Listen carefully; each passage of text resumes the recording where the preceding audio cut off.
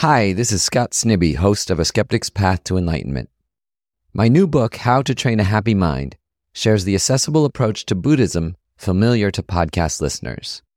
It features a foreword by His Holiness the Dalai Lama, and you can order it right now in print, ebook, or audiobook, just about anywhere you buy books. In May, I'm doing 2 special events in New York City, one with musician and artist Laurie Anderson, and another with DJ Spooky. Both events can also be streamed online. Go to our website at skepticspath.org for more details on the book and tour. A Skeptic's Path to Enlightenment is a nonprofit organization supported entirely by donations that keep all our content free and ad-free. To support us now, visit our website at skepticspath.org.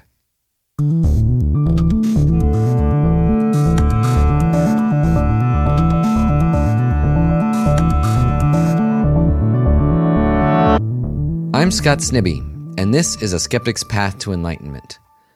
Dr. Lorne Ladner is a clinical psychologist and a dedicated Buddhist practitioner. He's the author of a wonderful book called The Lost Art of Compassion, Discovering the Practice of Happiness in the Meeting of Buddhism and Psychology.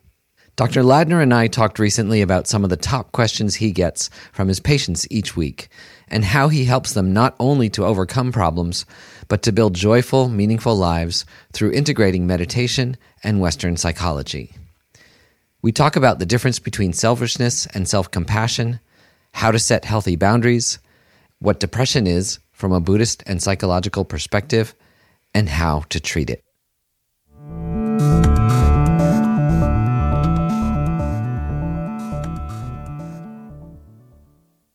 So, Lorne, it's a pleasure to have you on A Skeptic's Path to Enlightenment. You and I have been Dharma friends for some time, attending retreats together, and I've enjoyed your guided meditations and the events you've organized. So it's an honor to get a chance to talk to you on the podcast. Thanks for joining us. Thank you.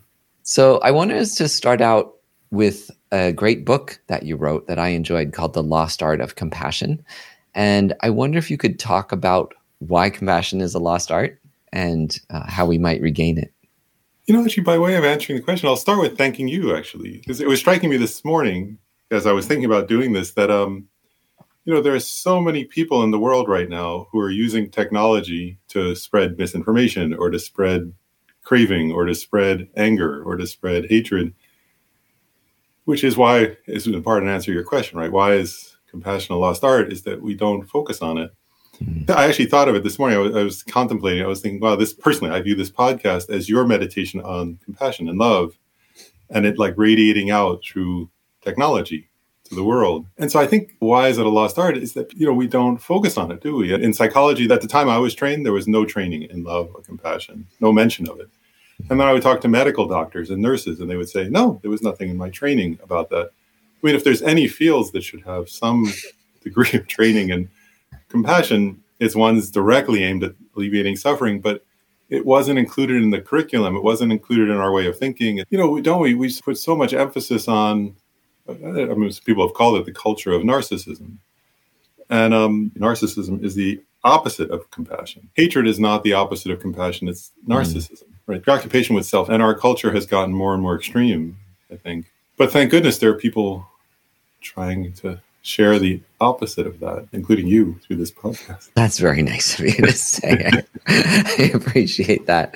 Yeah, this idea of positive psychology was a big new idea. What was it, like 15 years ago or 20 years ago or something? And you're a psychologist, right? You're a trained psychologist. So you were probably completing your training around the time that was emerging. Can you talk about that development, how Western psychology overlaps with positive psychology? Like, how is it starting to work? You're right. They were starting to do the research right when I was doing my training. That the research was starting to come out. And it was really striking because people who were interested in positive psychology, those early researchers, made a number of points. One of which was, the whole field of Western psychology grew out of, a focus on symptoms, actually. There was no question, actually, initially about the positive aspects of the psyche. That wasn't what was addressed early on. And then after that, it was part of the medical system. So it was driven in large part for many years by finances. Who is going to get funding were people who are going to look at addressing a specific diagnosis. And so even if you look at psychology, there was a huge emphasis on creating the DSM-1 and then DSM-2, now we're up to 5, right? To sort of categorize illnesses. If you look at it historically, they point out it was mainly for financial reasons, actually, to get funding. And so the insurance companies would also fund therapy, and so the government agencies would fund research. And so it was actually a radical step in psychology in the West to start to say, well, wait a second, there are also life-enhancing positive aspects to psychology. And if you reach those, the insight, it might actually help people, which of course is quite true. For me personally, as a Buddhist, I was really so thankful because our Buddhist tradition has, for over 2,000 years, has focused on the positive aspects of psychology. So there have been this research on all different like positive mental states. In what ways might they help us be resilient, protect us from trauma, protect us from depression, protect us from anxiety, protect us from other negative states, but also in what ways might they enhance our quality of life, enhance our well-being. It's been interesting for me and wonderful for me is I remember when I first started as a psychologist, I helped form a group of Buddhist psychologists in this area. And I remember us talking, this is early on, about can you really introduce meditation in therapy?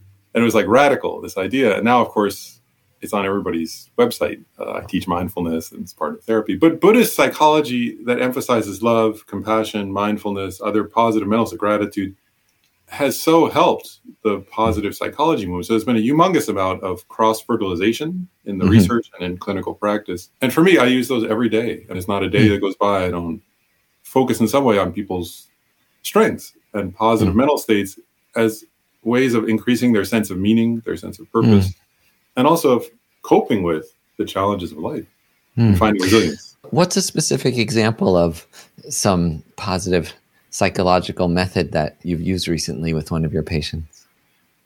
I'll just give a very simple example. Just last week, I was working with a woman about conflict in her family and the very difficult interactions in a divorce context and so on. And again, the emphasis initially was on, of course, somebody's coming to a therapist. So the emphasis initially is going to be on, well, what's wrong? What are the problems? Which is good. I mean, we need to do that. But in order to come to the right place, I paused at a certain point, that focus on the problems that were going on in the family and connected back to her heart, which I knew was at the core, it's love for her children. And really, we paused and just focused on reconnecting away from all the stress back to the source of why she was talking in the first place, which is actually love. And she was able to get back in touch with the love she has for her children. And then I said, let's come from there and coming up with the solution of what are your next steps, not strategizing out of frustration with other factors that were real, but starting back from the fundamental place of love and then coming to, okay, now how do you want to intervene in this situation? A few days later, I got an email overjoyed that the thing she had come up with had worked, and so I was like so happy, but that's an example. Yeah. Does anyone ever come to you though and saying, I'm feeling good and I'd like to feel great? Occasionally, it's rare, and it's that does happen. I'm feeling very good. Maybe not great, but very good. Yeah, that happens sometimes, but it's pretty rare. Yeah.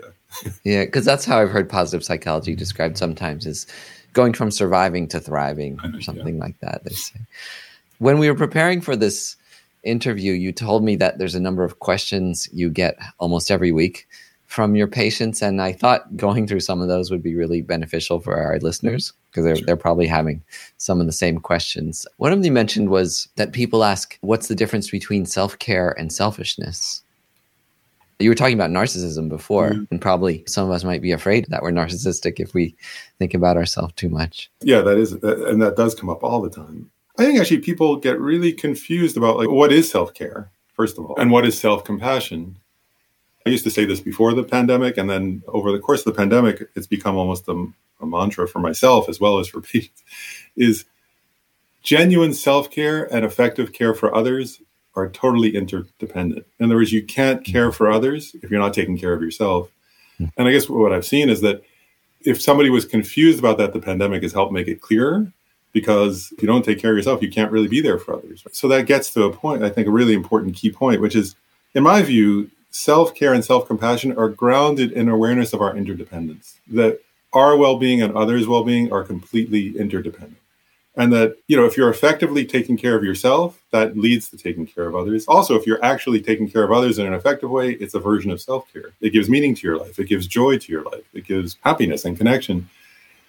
So those are not selfish. And taking care of yourself in order to love yourself and thereby be present lovingly to others, that's not selfishness. And selfishness, I think, and narcissism come out of confusion, really. Confusion that denies our interdependence. So it thinks I can take care of myself in a way that's somehow going to protect me in the absence of others and is disconnected from others. It also denies impermanence. Selfishness and self-centeredness, narcissism, deny the truth that everything's impermanent, that our well-being and others' well-being are interdependent, and so on. Effective self-care is really, it's grounded in this awareness that I have to take care of myself in order to be present to others. And I'll just have one more point. There's one verse in a Buddhist practice I do that I was thinking about the other day where it said, in order to fulfill the welfare of myself and others. And I was like, oh, that verse is getting at that point. In Buddhism, they make this point. The better you are at taking care of yourself, in other words, the more you've fulfilled your own welfare, the more you're capable of fulfilling the welfare of others. And the flip side is also true. I remember one point, in my training, I read this point about narcissists. And it said, everybody knows that narcissists are bad at empathy and at understanding the needs of others. And this expert in narcissism said, what people miss is narcissists are just as bad or worse at understanding their own needs. And so they do things to make themselves happy that actually cause them suffering. And if you watch a narcissist, that's true. In other words, they try to make themselves happy in a way that actually doesn't take care of themselves. So that's the core difference also, is that self-care actually leads to your own well-being and also to the well-being of others. Self-centeredness, not only is it not helpful to others, but it actually harms yourself because you're not being realistic about what actually causes you happiness. And what would be a good way to take care of yourself and to create a cause for your own happiness? I was thinking about that after you and I touched bases on the email a little bit, and I wanted to almost go through, put this in terms of self-compassion for a second. Thinking, you could do almost like a self-compassion hierarchy of needs or something. It was striking me that oftentimes when I'm working with people, the first step, I think, is just nonviolence, actually, which is an extreme point. But you can't address the deeper versions of self-compassion if you're being violent to yourself. And I mean nonviolence in the sense that Gandhi used, ahimsa, because many people in our country, our culture, say things to themselves every single day, sometimes thousands of times a day, that are horrible. I can't tell you how many times I talk with somebody. They'll say something that they thought, and I'll say, imagine saying that to your best friend, or imagine saying that to your child, or imagine saying that to a coworker. And they would say, I would never say that to somebody else. That's horrible. How often do people say, I'm an idiot? What the hell is wrong with me? You're much worse than that. I'm a this and I'm a that, kind of all kinds of insults to themselves. And they sometimes think they're motivating themselves or they think they're trying to improve themselves. It doesn't work. There's good research, scientific research showing that's not an effective way of change. So I would sometimes say the first level of self-compassion is stop saying horrible things to yourself. A second level, or another related one, is stop treating yourself. There are people who live and work outside the Washington, D.C. area. I don't know if it's the same in other parts of the country quite as much, but there are often people I talk to where they'll say, I worked 73 hours last week, and I don't know why I'm tired or something. That's cruel, actually, isn't it? In other words, if a boss demanded you work 73 hours a week regularly, that would be horrifying. To me, those are being violent to yourself, actually, being cruel to yourself. Then you get to very basic things that we all know. Are you actually doing the basic things to actually take care of yourself? So meditation, exercise, eating healthy, so on. Having social connection. The scientific research now is that loneliness is worse for your health than smoking cigarettes. That's amazing. You'll die faster by being lonely. And smoking cigarettes is terrible for us, but loneliness is worse for our health and our longevity. So staying socially connected would be in that list. So the second level, I would say, is basically taking care of your body so that you can be present with others. Mm-hmm. And then I get to the third level of self-compassion, which I would describe as then starting to look at what are the deeper causes of our suffering. Many Western psychological approaches address that, and also much of Buddhist psychology addresses that. And with a recognition that happiness is a mental state, primarily. Mm-hmm. Suffering is a mental state. And so to actually look at your own experience and ask, what in my experience causes me to suffer? And we usually, when people start out, they think it's external things. Yeah. But it's our mind, because our mind is the source of happiness. Our mind is the source of suffering. And so to ask, what are the actual causes of my well-being or my suffering? And actually, do you mind if I go off on a small tangent? Is it all right if I share? Of course, yeah, absolutely. Absolutely, yeah. In one way, it's a cliche to say happiness and suffering come into mind. But actually, I wanted to share a personal reflection.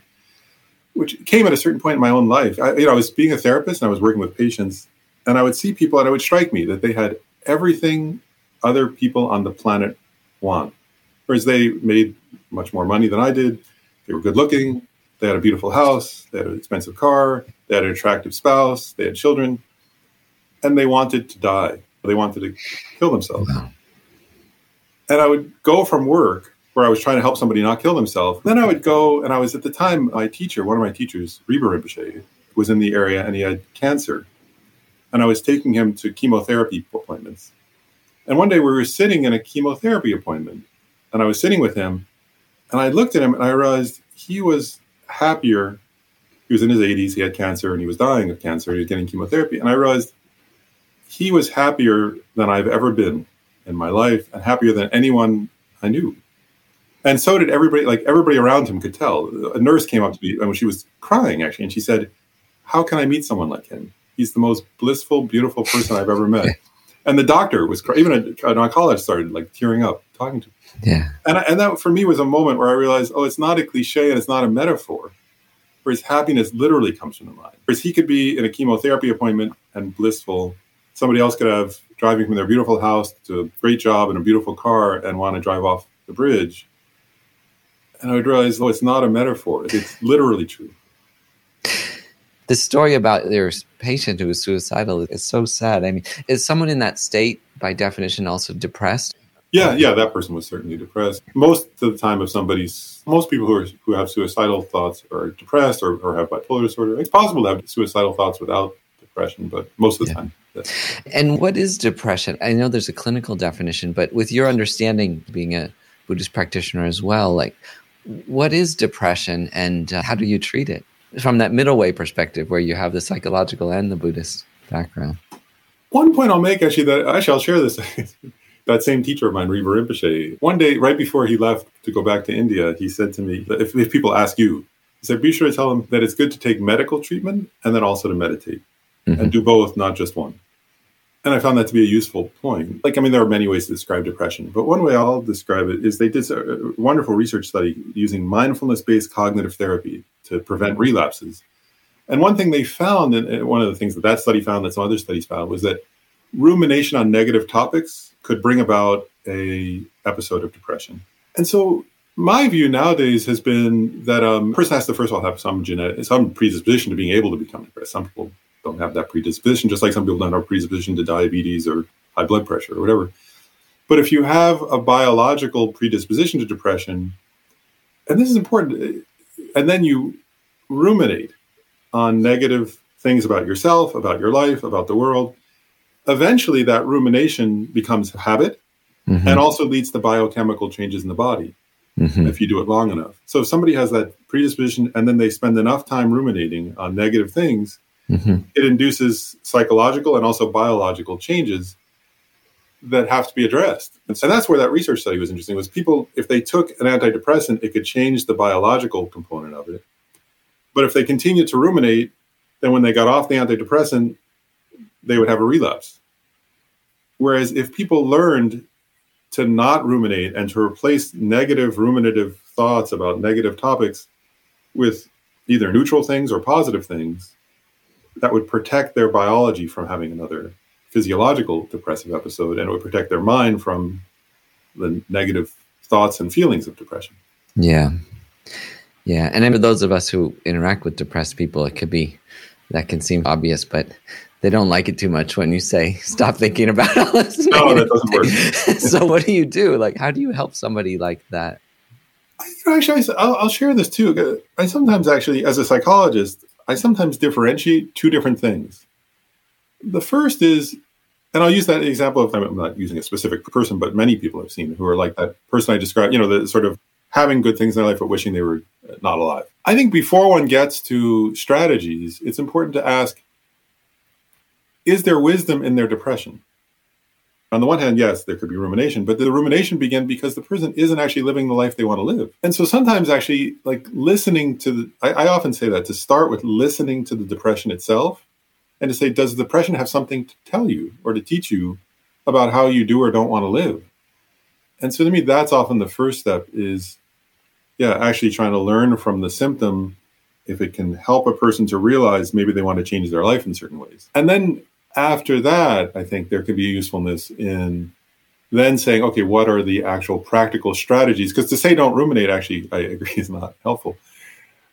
What is helpful, though, is to come up with what are the topics of rumination. And oftentimes, if I say to somebody, well, how do you get away from rumination? I've asked so many people this question, and they'll say, watch TV. Yeah, distraction. Yeah. I go on Facebook or something. And I'll say, well, no wonder you ruminate. That's not enough. So people need actual practical, real strategies. And I sometimes say it's great to have a whole menu. Mindfulness actually helps people catch their rumination. If you practice mindfulness every day, then you start to notice when you start to ruminate. Because once you're caught up in rumination, it's much harder to stop. Yeah. So if a person wants to stop ruminating, first of all, practicing mindfulness helps them catch when is the first beginning of my rumination. But then if you don't have many strategies to break away from the rumination, just saying don't ruminate is not going to help somebody. But if they have 15 different options of how do I shift my focus in that moment, well, then they can say, all right, I'll try some of those and which ones work for me. And let's figure out which ones work best for myself. That becomes, I think, a useful approach. Sounds like it might be a good book, 15 Ways to Get Yourself Out of Depression. When you're with your patients, do you prescribe meditations? Do you teach them how to meditate and how to work themselves in this way? First of all, I'll say my policy from many years ago is if there's a meditation that's been supported by scientific research, then yes.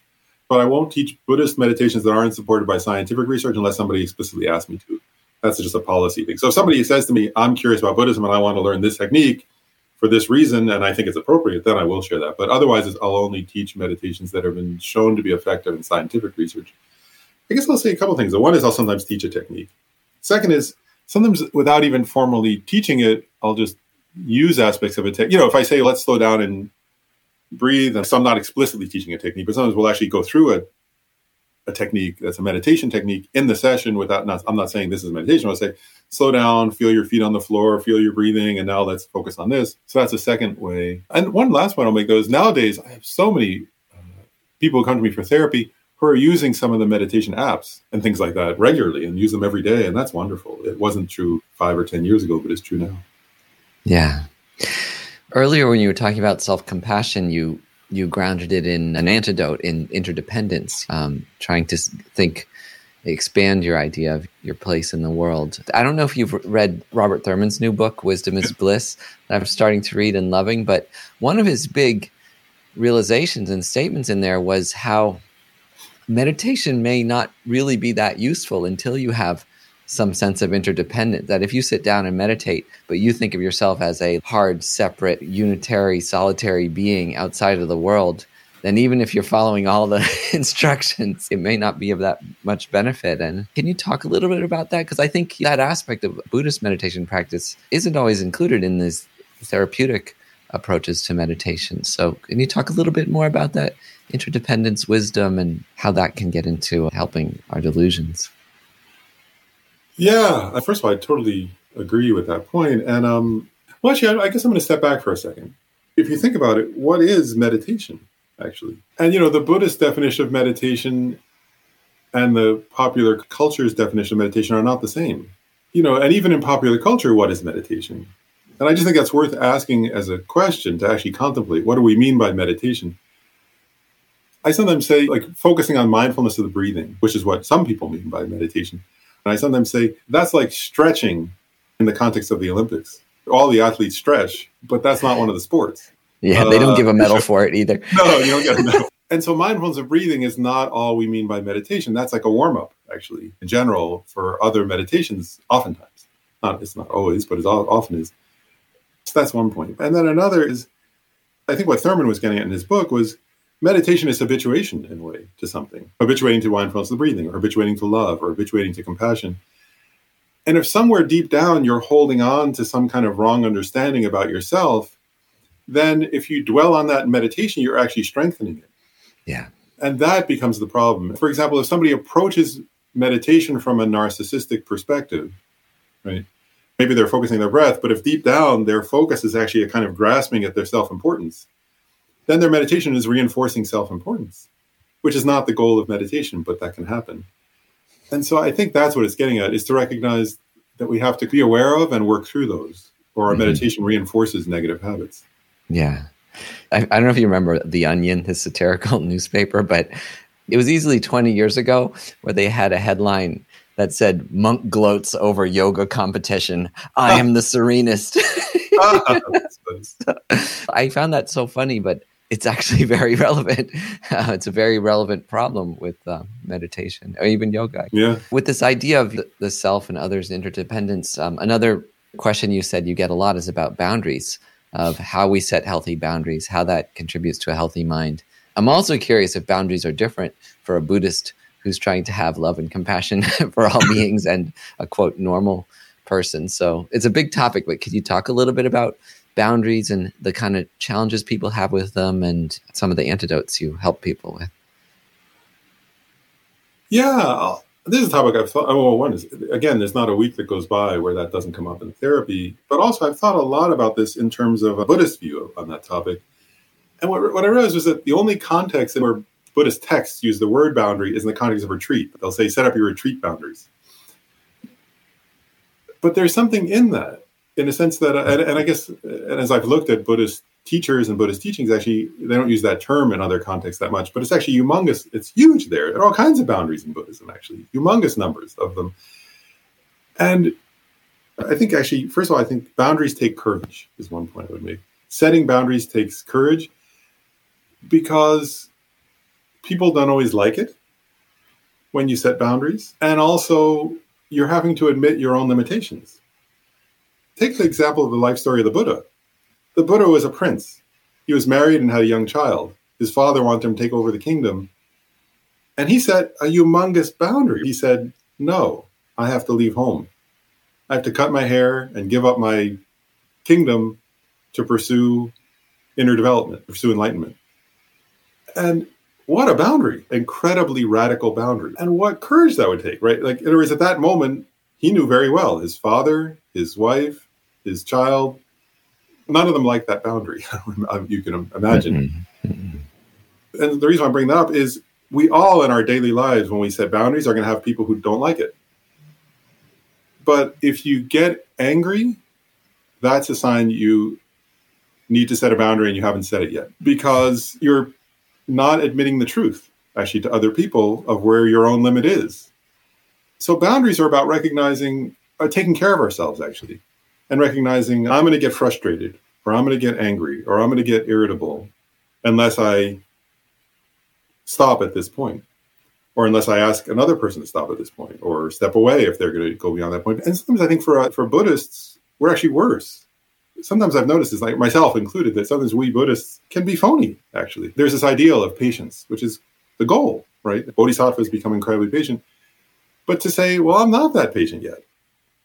If I'm going to take care of myself, not take care of myself in some narcissistic way, but take care of myself in the sense of my mind, right?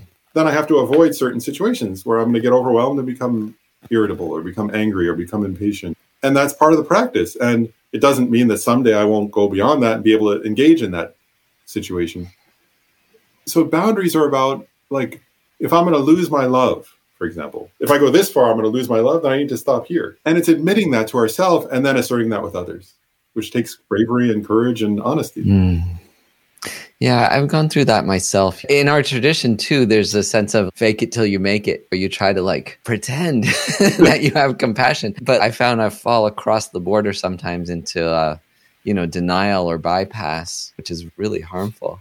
Yeah. So yeah, I think the more conventional forms of couples therapy and psychology have helped a lot, just to be quite tender and honest with my partner and say, like, hey, I'm starting to feel really angry about this thing, or hey, I want to spend some more time with you, or what. These places where you're quite vulnerable and maybe you admit a need. I think it's hard as a Buddhist because in some ways we're supposed to just be happy with the pure nature of our mind or something like that. But I don't know. It's okay to want to be loved and and be embedded in the social reality and so on. Do you see that ever in some of your experiences? I think that's so touching what you just shared, right? There are different terms in Buddhism for this, but there's like spontaneous compassion. Then there's compassion that takes effort to cultivate, and that's good. But pretending to have compassion is not useful. And I've made that mistake so many times. So in other words, if it takes work to come to real compassion for somebody, that's good work. But pretending to be compassionate has no value at all. It's not actually a practice at all. That's a version of narcissism, actually, isn't it? And that's where we co-opt a kind of fake version of, and we all do it, I think, where we co-opt and create a fake version of Buddhist practice. And actually, I'll just share one more point about that. I remember, this many years ago, when I was in graduate school, I was working with people with autism spectrum disorders, and I was doing graduate school, and I was very busy. And then I read this quote from one of my teachers, Lama Zopa. It said, "When you begin to cherish others from your heart, pure joy arises." And I remember at the time I thought, what's he talking about? I'm totally stressed out. I'm trying to do graduate school. I'm not feeling joy at all.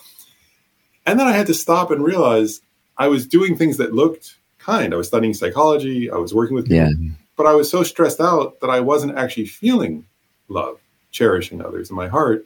And therefore I wasn't having joy. Genuine love and compassion bring joy. So that's one thing. It's been a measure for me ever since, is if I'm not feeling joy, then my love or compassion are not love or compassion. There's something deceiving myself. Yeah, it's a very subtle point and powerful point I think you're making, that, just to repeat it, fake compassion is a form of narcissism. It rings true from my personal experience. But then effortful compassion is beneficial. And then spontaneous compassion is amazing if and when it occurs. Yeah, I think that's why it's helped me to fall through to actually just being honest about my feelings, like you're saying. That's a kind of reasonable boundary, instead of pretending that you're just filled with love and compassion, to say what you're really filled with in a way that's not obviously insulting or hurtful, but just honest from your own side. Is this is what I'm feeling right now. And that's courage. That takes courage, right? To be real. And another question we talked about was actually kind of a funny one, was about pleasure. We've been talking about, problems, which is normal. Again, it's psychology, but sometimes we feel guilty for enjoying things. So I'm curious if you can talk about what you do with pleasure from a psychological and a Buddhist psychological point of view. How does pleasure become beneficial? You talk about the escapism of watching TV, but is there a beneficial way to engage in the various pleasures of life?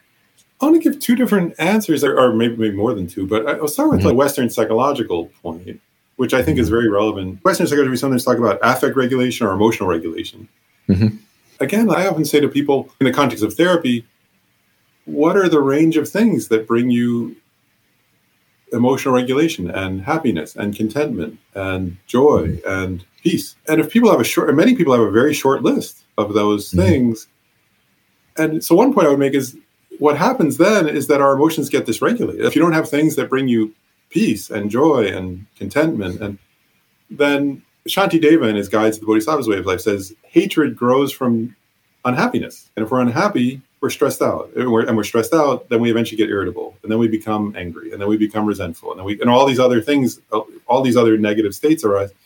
Mm-hmm. So one point I would make, a very simple point, is if there aren't simple pleasures in your life and ways of finding contentment and joy, then you're going to become dysregulated. You're going to be a negative presence in the world. That's one point. And then another point I would make, I was reflecting on this after we spoke, and I was like, of course, people sometimes know the first noble truth is the truth of suffering in the Buddhist context, but that's not, that's a diagnosis, it's not a prescription. In other words, the Buddha wasn't prescribing suffering, he was diagnosing it. He was saying, ordinary people suffer, and we suffer all different ways.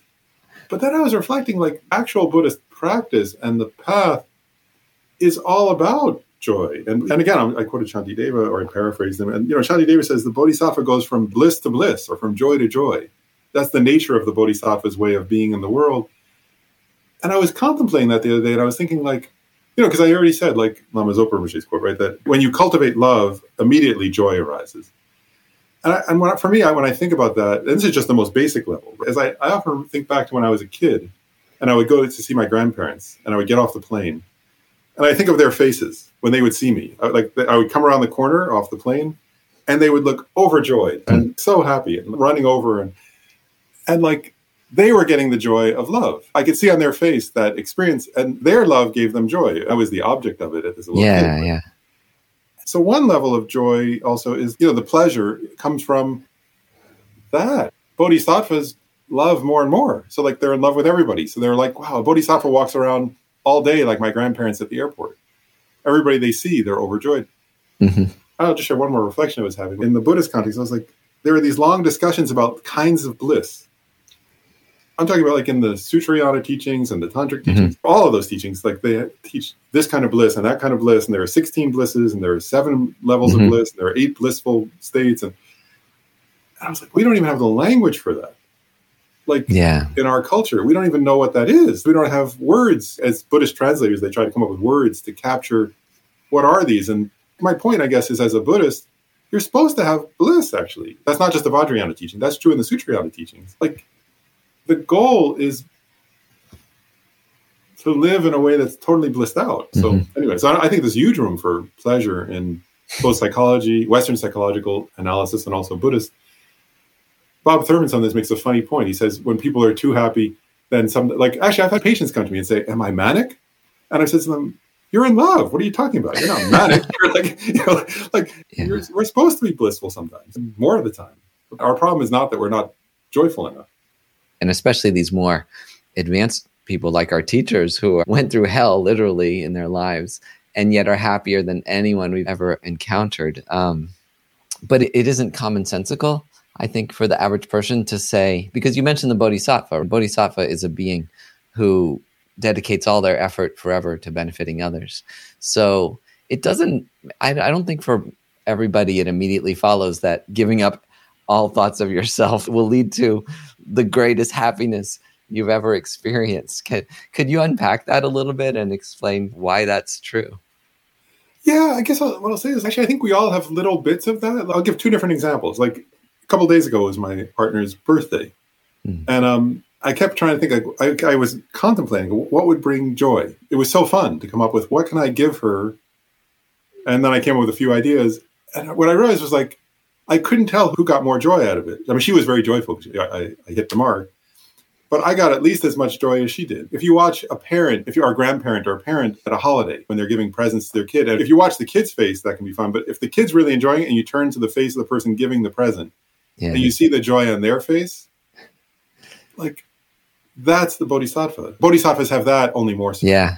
And then the other example I sometimes think of is I think back the first time you fell in love and the kind of blissful experience where you forgot yourself because you were so madly in love with somebody else. So you can think of these little moments, or that's not a little moment, they're all significant moments. But for most of us, those are like time limited. And then you think bodhisattva lives in that person who is just first falling in love, or like the person who's giving the gift on a holiday morning. They're like that every day. I think that's a way of starting to relate. Yeah. Yeah, the joy of giving. And again, it's that other care is also self-care, right? If you're really taking care of others, you're taken care of. I think the language is actually very confusing when it says bodhisattvas don't worry about their own well-being. They only worry about the welfare of others. We think that means like they don't eat or they like don't sleep.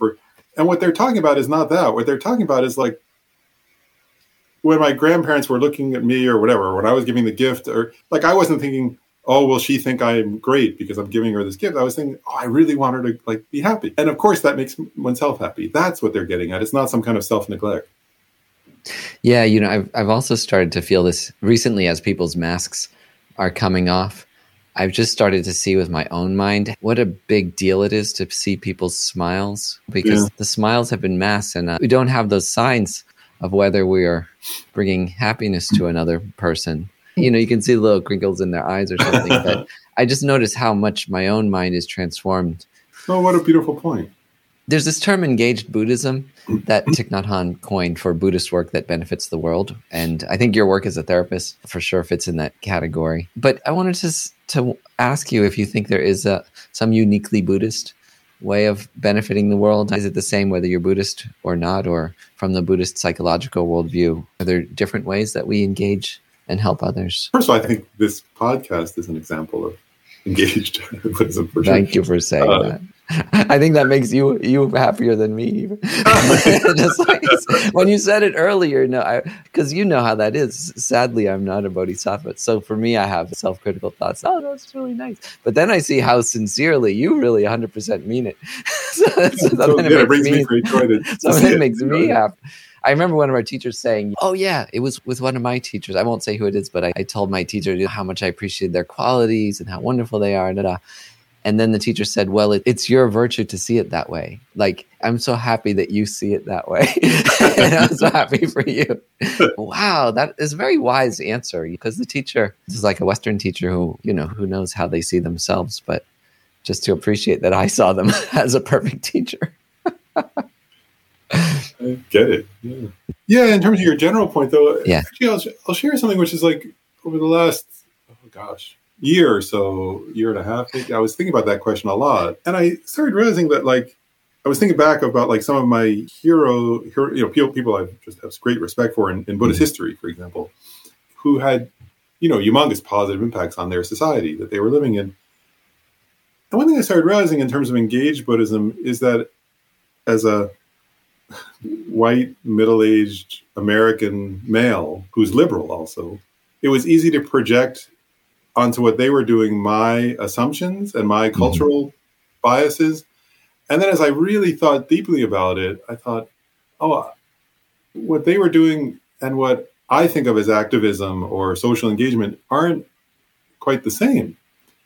And what I started realizing was that like a Buddhist worldview, right, is that as long as people have mental afflictions, right, hatred and craving and greed and so on, then the world is going to have problems. And I guess what started to strike me was that as I look at the history of Buddhist engagement, when it's at its best anyway, I think that usually what it's actually about is trying to create contexts that are peaceful enough and safe enough so that others can practice the path. I think we have a certain idea in our cultural context about what is the goal of engagement. Our ideas come in our own cultural context and subcultural context. But anyway, I guess my broader point is, as I've been contemplating this, I actually think that in the Buddhist context, engagement is about helping individuals, isn't it? Because it's always individuals. It's helping individuals to gain a little more understanding of their own mind and to replace some ignorance with wisdom, or to replace some selfishness with love. And that in a Buddhist context, that's the only way to make the world a better place. I was thinking about an example, like some historical examples of Buddhist masters who helped stop wars or stop conflicts. And I was like, they were wise. They knew there was going to be another conflict. There was going to be another war. It wasn't going to be some permanent solution. But what they were trying to do actually was create context. One is where people weren't creating horrible suffering for each other and negative karma with each other. But the other is to create context where maybe for a while those people would practice something good and learn to practice love. And therefore, those people would be better, and then the world would be that much better. But I think it's quite a realistic view in a way, whereas I think sometimes my own views in the past have been pretty unrealistic. Yeah, you make me reflect a little bit on how today there's a bit of going back in time and judging past heroes against new, revised, mostly liberal standards of behavior. But you make me think there might be a whole other way of doing that without criticizing that at all. There's very good reasons to do that. But you make me think there's another side to that too, of going back to think, wow, despite this person's bias and patriarchal attitude and so on, look how much good they managed to do still. Yeah, because isn't it like, was there room for them to actually cultivate in themselves or help somebody else to cultivate actual love, for example, or actual compassion or actual wisdom?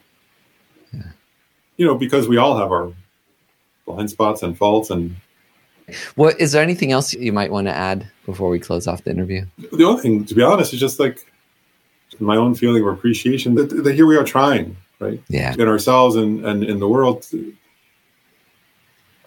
to focus on things that have meaning. And that I'm going back to what you said earlier, which I found very touching, which was the honesty thing, to be honest with oneself and with others. And I guess my point is, I just hope that from this, people take that away, the sense of pause and be honest with yourself and ask what matters, and what's actually worth your focus. We've talked about many different things, right? But for people to answer that for themselves, like what's actually worth their focus and what's the truth for them in that moment? How do they actually feel? And then what do they actually want to focus on? Some sense of genuine meaning to them. I hope that's what comes out of this. Yeah. Talk about taking control of your life, taking control of your mind. Right. Yeah. And where your attention goes, that's something we can control to some extent, isn't it? Where we put our own attention. And nobody can force us to attend to things we don't. We can make, but we make good or wise or unwise choices. We all do. So actually, on that note of where we put our attention, you've agreed to lead a meditation for us, which will air in the next episode. Do you want to talk a little bit about what that meditation is before we say goodbye? Sure. Yeah. What I was thinking to do is a meditation. The themes will be connection, gratitude, warmth. What I want to actually hope to focus on is a felt sense and a real experience of what it's like to both receive and give love. And as I said earlier, like self-care and other care are interdependent, and receiving and giving love are interdependent. And so to connect experientially to that sense of what it's like to both receive and give love, that if you want to receive love, the best thing to do is give it. If you note your actual receiving of love, that will also enhance your ability to give it. It's a meditation on that. Yeah. Beautiful. All right. Thank you so much, Lorne, for agreeing to do this interview and giving such honest and helpful answers. I really appreciate it. I think people are going to enjoy it a lot. Thank you for such a heartfelt discussion.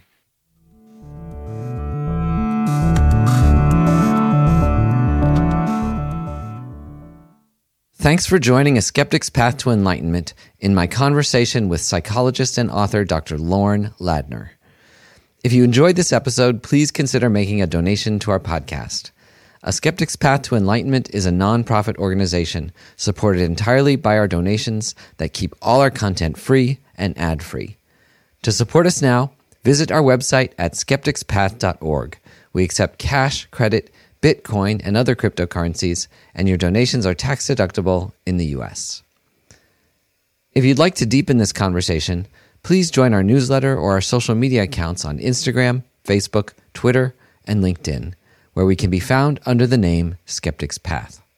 Thanks to Tara Anderson for producing and editing this episode, Christian Parry for audio mastering, Jason Waterman for marketing, and Isabella Acebal for digital production and social media. We wish you a wonderful day.